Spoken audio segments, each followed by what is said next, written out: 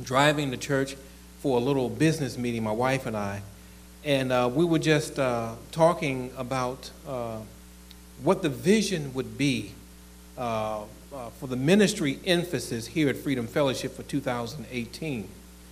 And I said to my wife, I said, wouldn't it be wonderful if Pastor Rick announced that the vision would involve the family? And lo and behold, after we got in and got settled and Pastor Rick began to speak, the vision involved the family. And so I am grateful for Pastor Rick and the many sermons that he's preached on the family ever since then, to achieve the number one goal of ministry, and that is simply to change. It is to change. You are here, I am here, because we need to make some adjustments in our lives. God is holy. You cannot stay the way you are and be on a mission with God. And so I'd like to continue along that line of talking about the family with a message that I've titled, What Are You Looking At? What on earth are you looking at? It's no secret that the family worldwide is under attack. We don't make it past the first 3 chapters in Genesis before we see the first couple being put out because of sin. And we don't make it further beyond that until we see the first murder committed. And so family has been under attack ever since. But one thing that I know about what God does is everything he does is with and for a purpose. God does not do anything. He does not create anything. He does not ordain or design anything just because he has nothing better to do. He's not like my wife and I come home sometime and, honey, what are you going to do? I don't know. I'm just going to bum around here and something will come up eventually. God designed the family to make an impact in the world, just like the church. The church, in a sense, is planted in a weed field, okay? You step outside, you look at your 6 o'clock news, you see murders, you see war, you see famine, you see pestilences. The church is designed to make a difference. And so the family makes up the church in part, and so we have that design as well, to make a difference, to shine forth the light and the love of Jesus Christ to a world that so desperately needs to hear the good news. So you're not part of a family just because there's nothing better to do. So what's the purpose of the family? The family, like the church, as I mentioned, is ordained of God. It's central to God's plan for salvation, not just procreation. You have a soul that's going to live for eternity. You and your fleshly body and me and mine, we're just passing through. But one day we're going to be gone. And so the family plays that role in sharing God's mission and passion for salvation for the masses. You perhaps heard me say before that every Hebrew word in the Bible, in the Old Testament, and every Hebrew phrase has a number and a pictorial assignment to it to help bring more emphasis to what the writer is trying to say. And so when we take a look at the word family, we get something that says that someone or a group of people are fenced in, that they live with boundaries, that they live with rules and regulations, that they are holy unto the Lord, that they belong to God. We see also, when you look at the word family, a union of spiritual perfection. When God designed a family, it was perfect the way he did it, and there's no need to tamper with it. We also see that we're his representatives on earth. Why do we exist in a family? Why am I part of a family? I'm here to represent ultimately God. We often say, you look like your father, you act like so-and-so. Whatever you look or whoever you look or act like, as long as God is getting the glory. And so there's no need to redefine the family, because what God did back a long time ago is perfect just the way it is. So regrettably, we violated all of these, every last one of them. And the boundaries that God set around the family, there's been a breach. There's a hole in it. And the goodness that God put into the family is rushing out every day. And evil is rushing in. And God is still looking for not just a man, but for families to stand in that gap and represent the King of Kings and the Lord of Lords. So we're familiar with the Ten Commandments. Exodus chapter 20, verse 12 starts out by saying, honor your father and your mother, that your days may be long upon the land that the Lord your God has given you. It's no accident that God started the first of those 10 commandments with the family. The others, thou shalt not murder, thou shalt not steal, thou shalt not bear false witness, thou shalt have no other gods before you. You can put all of those things aside by simply obeying your mother and your father. If you have godly parents who are pouring godliness into you, you don't have to go to jail for being a thief. You don't have to cheat on your taxes. You can be honest even there. Imagine that you can show up to work on time and have a decent work ethic by honoring your father and mother. When I was a little kid even, we would, Chicago, you can't help but do, well, I guess you can help it, but do mischievous things. And there are certain things I can remember even as a kid, let's go and do such and such. Oh, no, my mother won't like that. If my mom ever found out, it's over. Let's choose some other mischievous thing to get involved in. We trade one mischievousness for another. Not that it made any sense. But it's interesting that God outlines the commandments by beginning with the family. If we honor our parents, we can avoid getting mixed up with the other 9. If you have good parental impressions left on you. God started with the family because he created the family with purpose. God has a divine design for the family. And it's not just to go on vacation. It's not just to have a place with a roof over your head and food and so forth and so on. God has a divine purpose for the family. Our very existence in society is continued upon an effective family. The success of the family, not just any success, but success that brings honor to God. A lot of times as parents, we teach our children about investment tactics, and here's how you tie your shoes, and here's how you do this, and how you make your bed. I remember my mom teaching me all of those things, and wash your clothes, and all this, that, and the other. That would make you successful to a point. But if you really want success, you're going to be obedient to God and his word, and you're going to have a family that honors God. Everything that God says and done is with a divine purpose. A family can survive without a nation, but a nation cannot survive without the family. You need the family in society, and therefore God put it in society. If you notice in verse 12 of Exodus 20, God does not say, honor your father and your father. He does not say, honor your mother and your mother. He says, honor your mother and your father. If this is an area that you are struggling with, I'm pleased to say there are ministries here at Freedom Fellowship that will pray with you and love you and embrace you with the love of Jesus Christ and show you the way, God's way. When we alter what God designed, we do so at our own peril. Before we take away boundaries, before we start fiddling with what God said thou shalt not do, let's ask why those boundaries were put there in the first place. Those signs exist for a reason. Stop signs, yield signs. My last deployment in the military, I went to the demilitarized zone in Korea, and we went slam up to the DMZ, and there were signs there: danger, mines.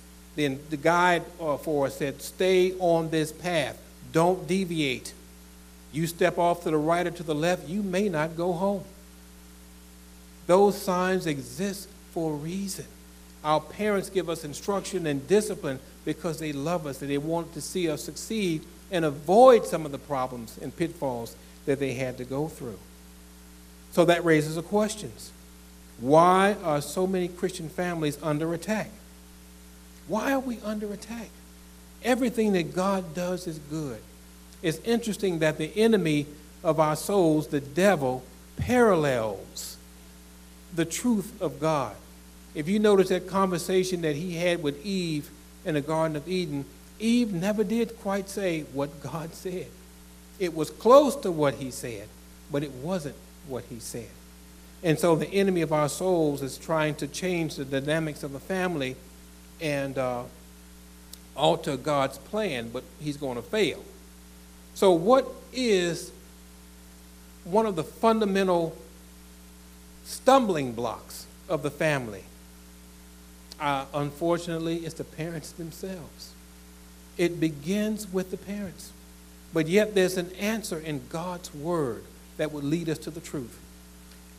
God commands us to love, as parents, our children.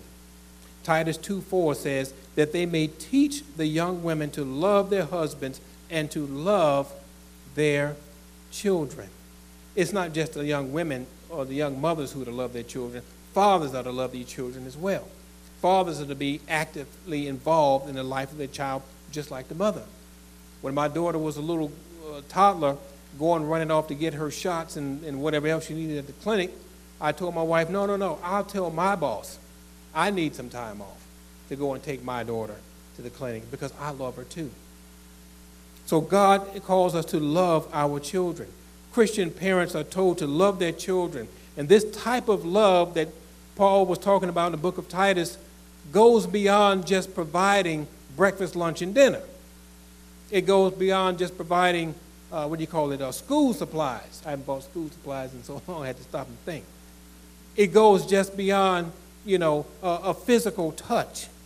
What it really means ultimately is not only should you provide for your children physical needs, you need to provide for your children's spiritual needs as well. Okay? So it is our chief responsibility is to share the gospel of Jesus Christ with our children. Now at Freedom Fellowship, we've got a dynamic pastor, Pastor Rick and Pastor Preston, and those who work in children's church and children's ministry. We drop them off here for a few hours, and they hear and they sing and they participate and they enjoy the service, then you go home. But when we leave the church, a lot of times we leave God right where we found it, right there at the church. Ministry is to continue at home. Your child, your sons, your daughters, and those you have charge over should hear just as much about God and his plan for humanity and salvation than they do here at Freedom Fellowship. It's almost like when I was a kid, my parents and all of our parents, I remember saying, we're sending you to that school to learn. The discipline and how to behave, that's my responsibility, our parents would say. So you need to spend time with your children. Turn the TV off sometimes, okay? And Netflix will be there, Hulu and all the rest of them will be there. Facebook will be there. And give God back some time that he's given you. I remember when I felt God sharing with me something about getting involved in ministry. And we used to have Bible study at home. It was just the three of us. And our daughter was about, 7 or 8 years old, and she was my little deacon. And we would have our little Bible studies and everything like that. And when it came time to pass the plate, of course, my wife didn't put nothing in it, and Marie didn't have nothing. She wouldn't be 7 years old. And so she said, put some money in there, Daddy, so we can go and get a Happy Meal after you're done. But here's my point I want to share.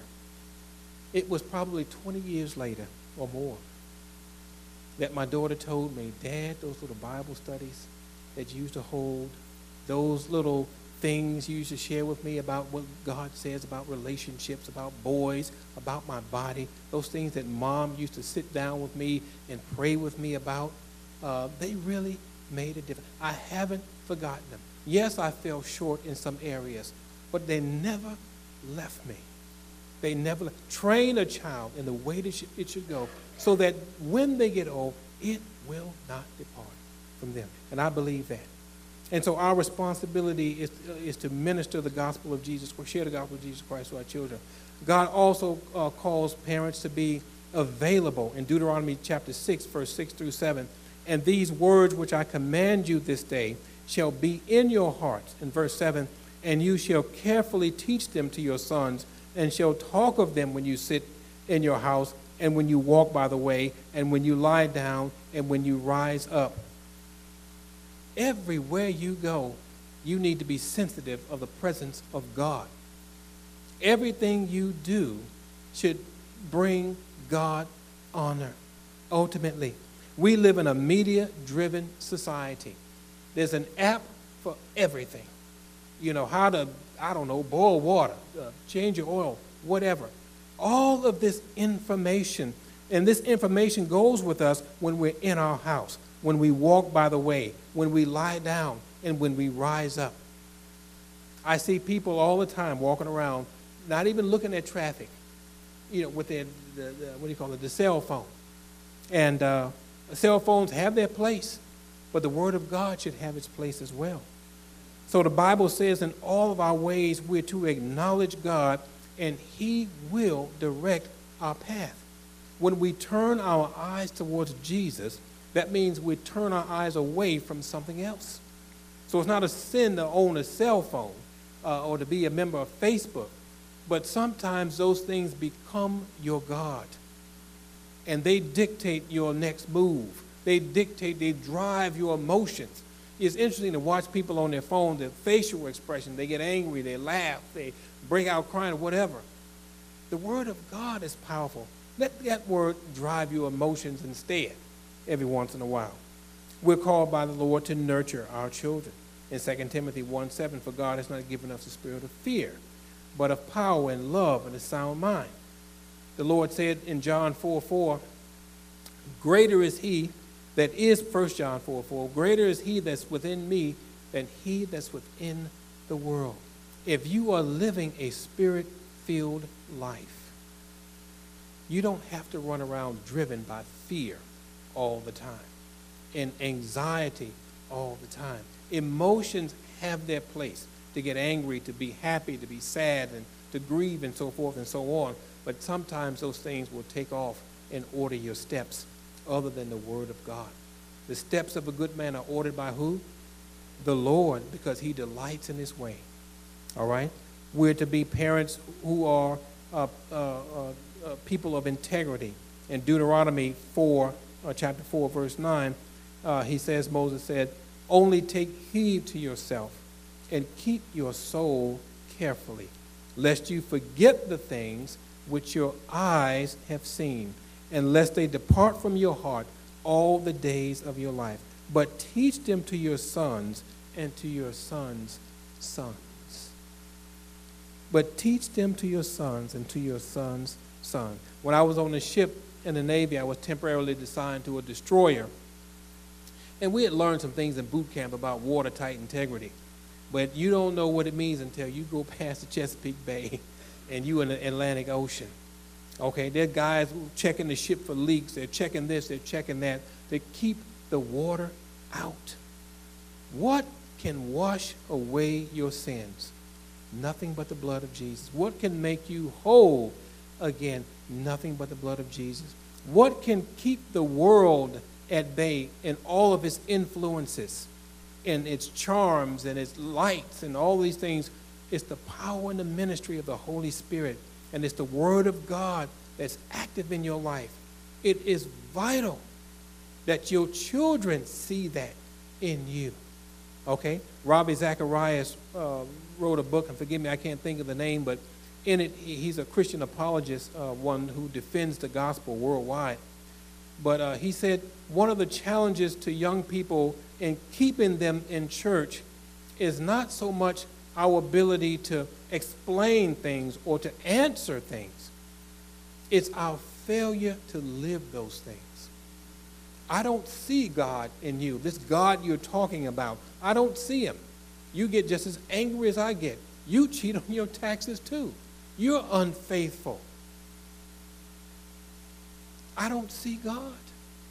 And so we're called to be men and women and mothers and fathers of integrity. We're to teach these things to our sons and to our children.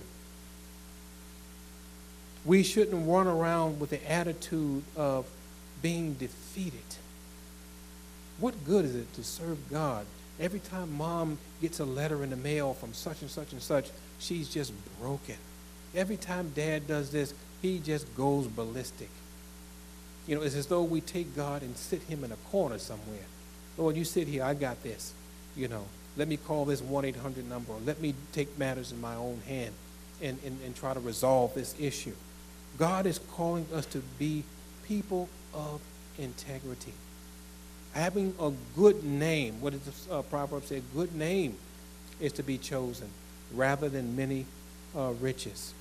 Parental responsibilities do not end when your children graduate from school. I turned 18. My dad said, turn in your knife and fork. That's it. You're done. You go into the Navy, go ahead. And so it doesn't end when they reach these various milestones. When your children are successful at investment opportunities and things like that. We are to stand the watch. We are to stand in the gap as parents and guardians until God calls you home. Your work is not done until he says it's done. And when he calls you, it's a wrap. It's done. But until then, you continually do what with your children? You continue to make that investment, to sow the seeds. You know, my daughter, as she got older and was liking boys and boys liking her, and the phone ringing 15 times in a row, and I'm yelling, who is that this time? One little boy broke her heart. And I saw her kind of moping around the house. I was glad. You don't need him anyway. I would tell her, listen, I'm your boyfriend. She did not like that. But one day I said, baby, why didn't you just come and tell me about it? You know, I can help you. She said, Dad, I knew if I talked to you about it, all you're going to do is try and weave my story into some part of the Bible, in some part of the scripture. In just a split second, it kind of broke my heart. But then I was like, whoa, that's a good thing. Let me keep doing that because that's what you need to hear. So we are to stand and watch the Lord who calls us home. So why do we fall short of God's expectation and of what brings him glory? Part of it is that we are looking in the wrong direction. We are looking into the wrong direction or at the wrong person. David said in one of the Psalms, put not your trust in the Son of Man, in whom there is no help. His breath goes forth, he returns to his earth. In that very day, his thoughts perish. He forgets. But happy is he that has the God of Jacob for his help, whose hope is in the Lord his God, which made the heaven and earth, the sea, and all that therein is. In Genesis chapter 3, verse 5, this is a classic scripture. All of it is classic. The serpent and Eve in the Garden of Eden. The serpent told Eve, for God knows that in the day you eat of it, then your eyes shall be opened, and you shall be as God, knowing good and evil. Adam and Eve ran around that tree, Lord knows how long, before they finally stopped and took a look at it. It began with a look. Not with the conversation necessarily with the serpent, with a look. God said, listen, before all that, I got you. He provided for all of their needs. There was no sickness, there was no war, no famine, no pestilence, no disease, no divorce, no dysfunctional families, nothing. God was their provider until one day she looked at that tree. You recall that I said that the Hebrew words and phrases have pictorial and numerical values. When we take that phrase, your eyes are going to become open. This is what the serpent told Eve. What he was saying, in essence, was by your own doing, you will receive punishment that leads to bondage, not only for yourself, but for everyone who follows after you. And that all of humanity will require divine restoration. Sometimes the signs are that clear road out ahead, and there's a picture of a car falling over it. Everything you need to avoid continuing down that path. By your own doing, you're going to receive punishment that leads to bondage, not only for you, but for everyone who follows after you. Isn't that what has happened? After she looked at that tree. All of this from one phrase, your eyes coming open. And from Eve's actions and Adam's actions, words were added to their vocabulary. Murder, sickness, war, famine, pestilences. All of this from one phrase, by their disobedience. But God provided a way out. God added a word as well. And that was and is and will always be Redeemer. And that Redeemer is Jesus Christ. I'm going to give you another word in your vocabulary that will help you repent and turn around and go in the opposite direction. That will give you the power to be witnesses for me. The truth is, if we're not careful, what we look at can lead to death. Not only physical death, but spiritual death, eternal separation from God. What we look at can lead to other grievous situations. That word Redeemer, first mentioned in Exodus 6:6, God was talking about, I'm going to redeem you from the land of Egypt. And that word simply means the Father and the Son and the Holy Spirit making restitution for you for your sins. And to buy you back from the hands of the enemy. It doesn't matter what condition your family is in. You have not sunk so low that God cannot turn you in your situation around and make you a jewel in your home, in your community, in your church, in your workplace, and so forth and so on. God has a plan and a purpose for the family. Another truth is regarding looking, to some extent, we become what we look at. Those things that we watch on TV and watch on our phones, they stimulate certain things in our mind, and we daydream about them. We want to become that person. I want to look like that man. I want to look like that woman. I want to behave this way. I want to behave that way. They're doing it, and there's no boundaries around them, and they're successful. Why can't I be successful as well? Those things that we look at are capable of ultimately defining us. And little by little, we are shaped by what we see. Be careful what you look at. Be careful what you look at. But God, through his grace and mercy, has provided a solution. And that solution, of course, is Jesus Christ. Let's take a look at Numbers chapter 21, verse 4 through 9. And I'll just talk through those verses there. Israel was in a process, had just lost Aaron. He died. They were still in the wilderness. And they were journeying towards the promised land. At this point, they were almost there.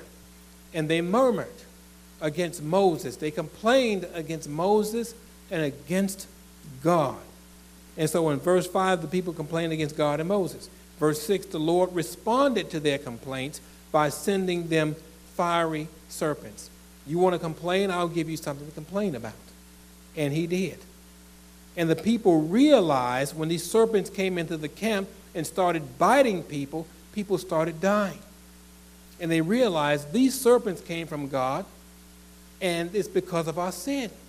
And so they went to Moses and said, pray for us, intercede for us, and ask God to forgive us. We have sinned against God. We've sinned against you.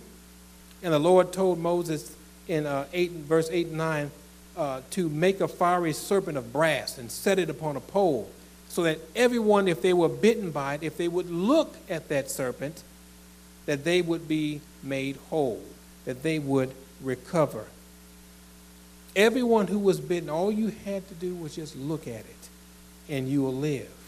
The serpent on the pole ultimately represented Christ, who would die for our sins on Calvary. And God told them to look at this brass serpent. It's interesting that the method that God chose to heal his people was a horrible reproduction of what they were seeing amongst themselves with those fiery serpents. I don't know what those serpents look like. I was in Okinawa for 3 years, and I can still remember now being on a night patrol doing some night land navigation when this probably 7-8 foot habu snake, one of the world's most poisonous, slithered right in front of us. I froze, and it took something to get me moving again, especially in the direction of that snake. Snakes don't have a good reputation in our society. And I won't say we can do without them, because everything God does is with a purpose and with reason, but I can do without them. I'll just speak for myself. But while Christ hung on the cross, he represented our sins. He represented murderers. He represented bad parents. He represented thieves. He represented liars. Those snakes were horrible to look at. Yet Moses took that design and put it on a pole. Christ was horrible to look at when he held on Calvary. When the children of Israel looked up at that bronze serpent, they saw a representation of their sin. Though the crown that he wore and the cross that he bore were his own, they were rightly mine. There was a representation of their sin. And so when they looked up there, they saw their lying. They saw their cheating. They saw their dysfunctionalism. They saw their disobedience and their murmuring. All of those things represented on that pole. All those things would later be represented by the ultimate sacrifice of Jesus Christ on Calvary. Romans 8:3 says in part, God sending his son condemned in the likeness of sinful flesh, and for sin condemned the sin in the flesh. Jesus Christ represented our sins on Calvary. God told Moses that everyone who beheld the serpent should live.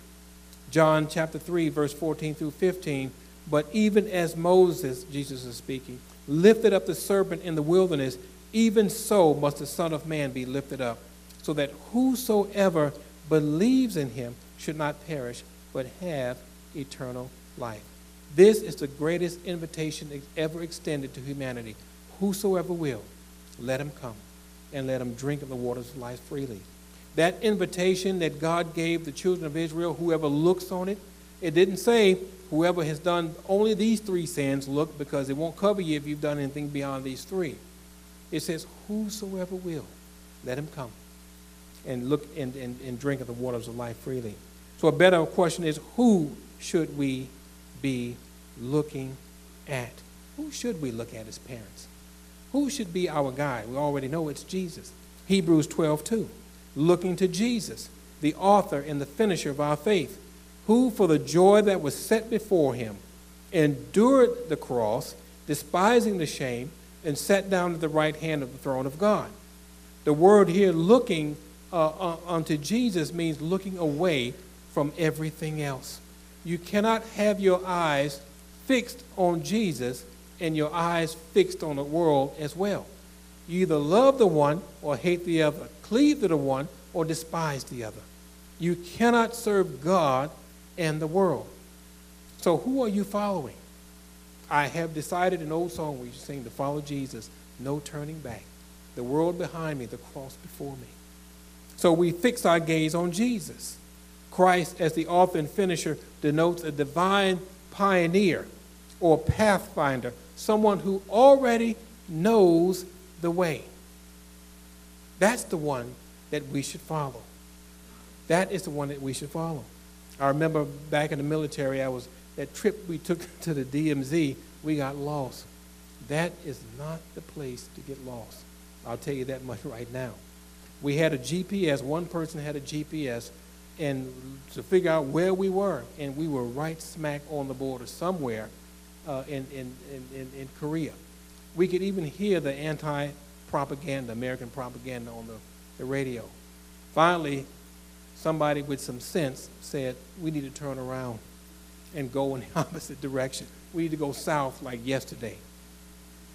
We find ourselves in the same situation in life where we follow the wrong person We follow the wrong prescription, and we wind up in trouble.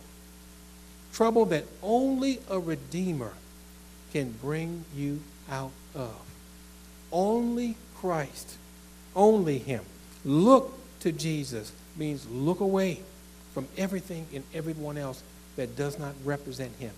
And as children, as parents, well, let's just say as parents, we need to demonstrate that. We need to demonstrate that. When my daughter was a little girl, my wife got me started on journaling, and beyond that, I'd write nothing more than my name and date on some documents or something like that. And I started writing things down, dreams, and what I felt the Lord laid on my heart. And inevitably, problems came up. Your car break down, the finances were a little short, and I would write those down. And I'd bring my daughter in and say, "Okay, baby, here the old car is on bricks again. Let's write it down in the journal. We're going to leave the bottom half of this journal for when God answers us. When God answers us, I'm going to bring you back, and I'm going to show you what God has done." Children need to see God at work in your family. They need to see what you pray. They need to see it in you as parents. So God created the family, and everything He did was with a purpose. God's children are called to be light and salt. As children of God, we're to deny ourselves. We're to put away our former conversation. And this can only be done through repentance and the blood of Jesus Christ. So I would challenge families of those who are here and those who are listening to simply ask yourself, what am I looking at? Who am I looking at? How do I spend my time throughout the day? When you get in the bed at night, before you pull the covers up on you, ask yourself, how much time did I give back to God in prayer, in praise, and thanksgiving?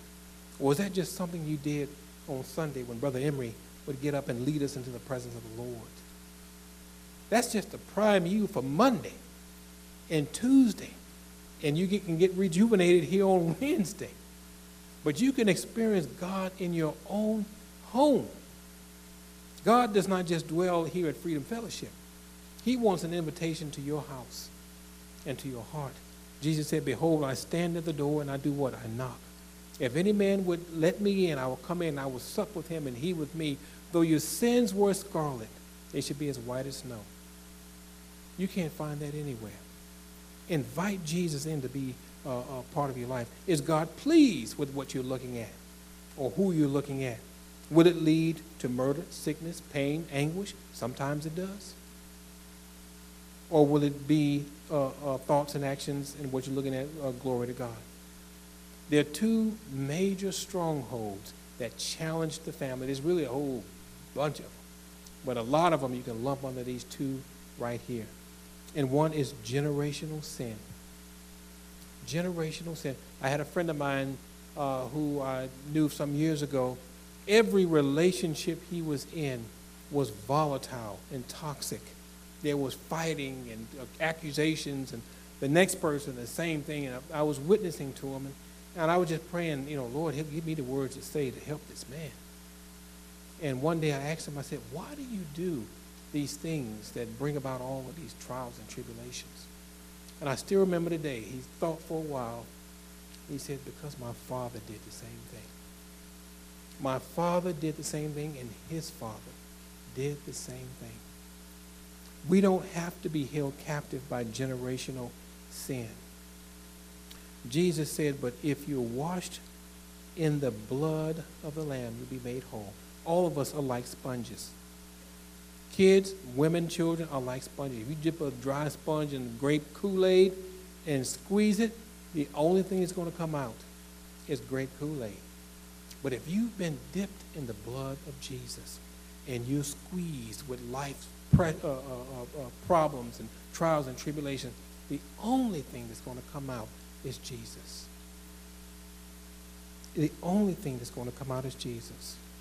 That friend of mine who I shared briefly with, he's serving a 27-year sentence because of some relationship issues. All of it could have been avoided. Another issue that plagues family is unforgiveness. Like many here, I've had some rather unpleasant experiences as a child.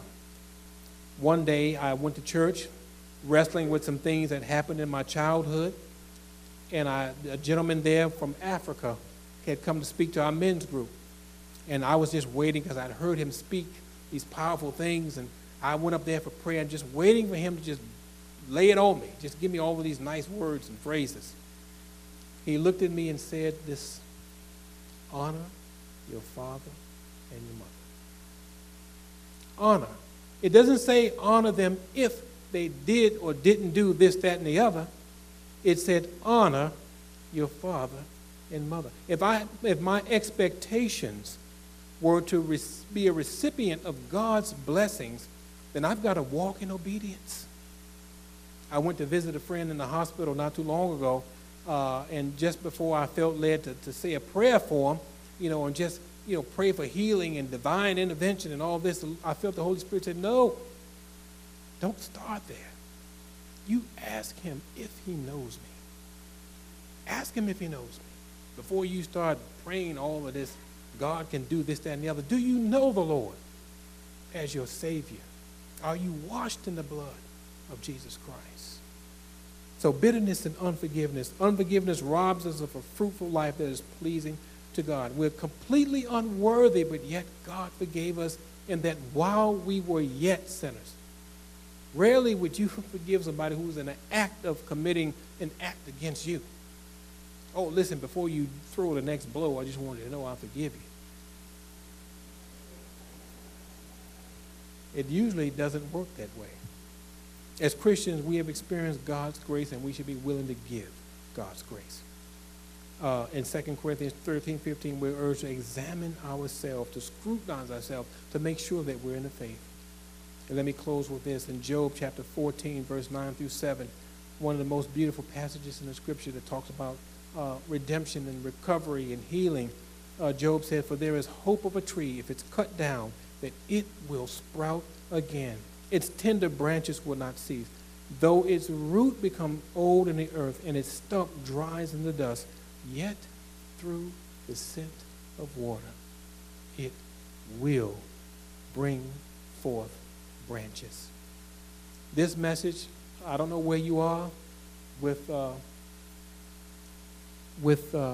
your family situation, or where God is bringing you from or has brought you from, or what you're going through right now.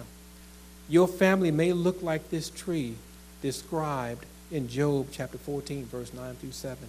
Dried up, good for nothing but to be thrown in the fire.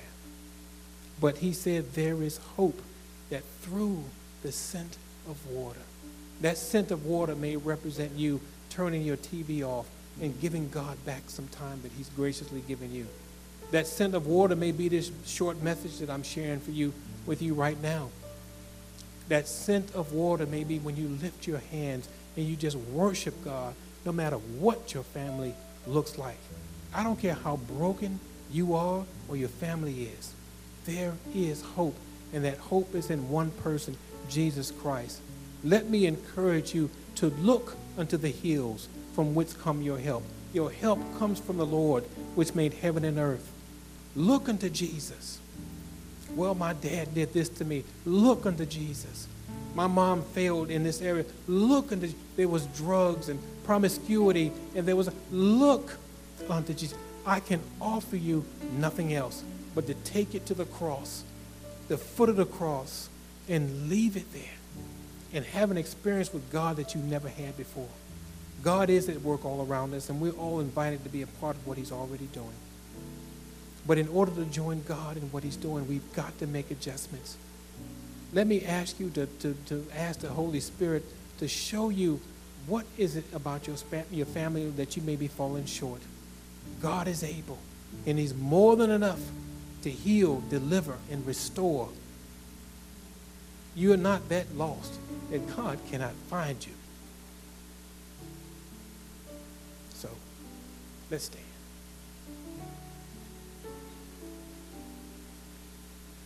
Do we have any altar workers here? One or two, maybe? Three, Brother Cliff? If there is something about you and your family, maybe as a parent, you've fallen short. I fell short with our daughter. You may have fallen short with your children. God can heal and restore and deliver. Use this opportunity to take it to the foot of the cross and leave it there. Maybe you don't know who Jesus Christ is. Let me invite you today that you've heard his voice, not to harden your heart, but to come forward and give your life to the Lord and experience life afresh, life anew. A life that you've never known before, where you can have hope and peace and love. A life and a family that can glorify God. Other people will look at you and say, oh, remember all those things you used to do, and your family is this and no family is that. What a testimony to say, but look at what God is doing to me now. He's changed my mind. He's taken my feet out of that miry clay, and he's placed it upon a rock and pointed me in a new direction so that I can give glory to God. Father God, Lord, we thank you for this day.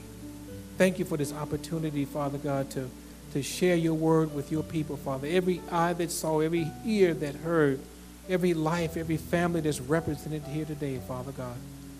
I pray thee, Lord God, that they would make their way to Jesus, the author and finisher of our faith, the pioneer, the one who knows the way.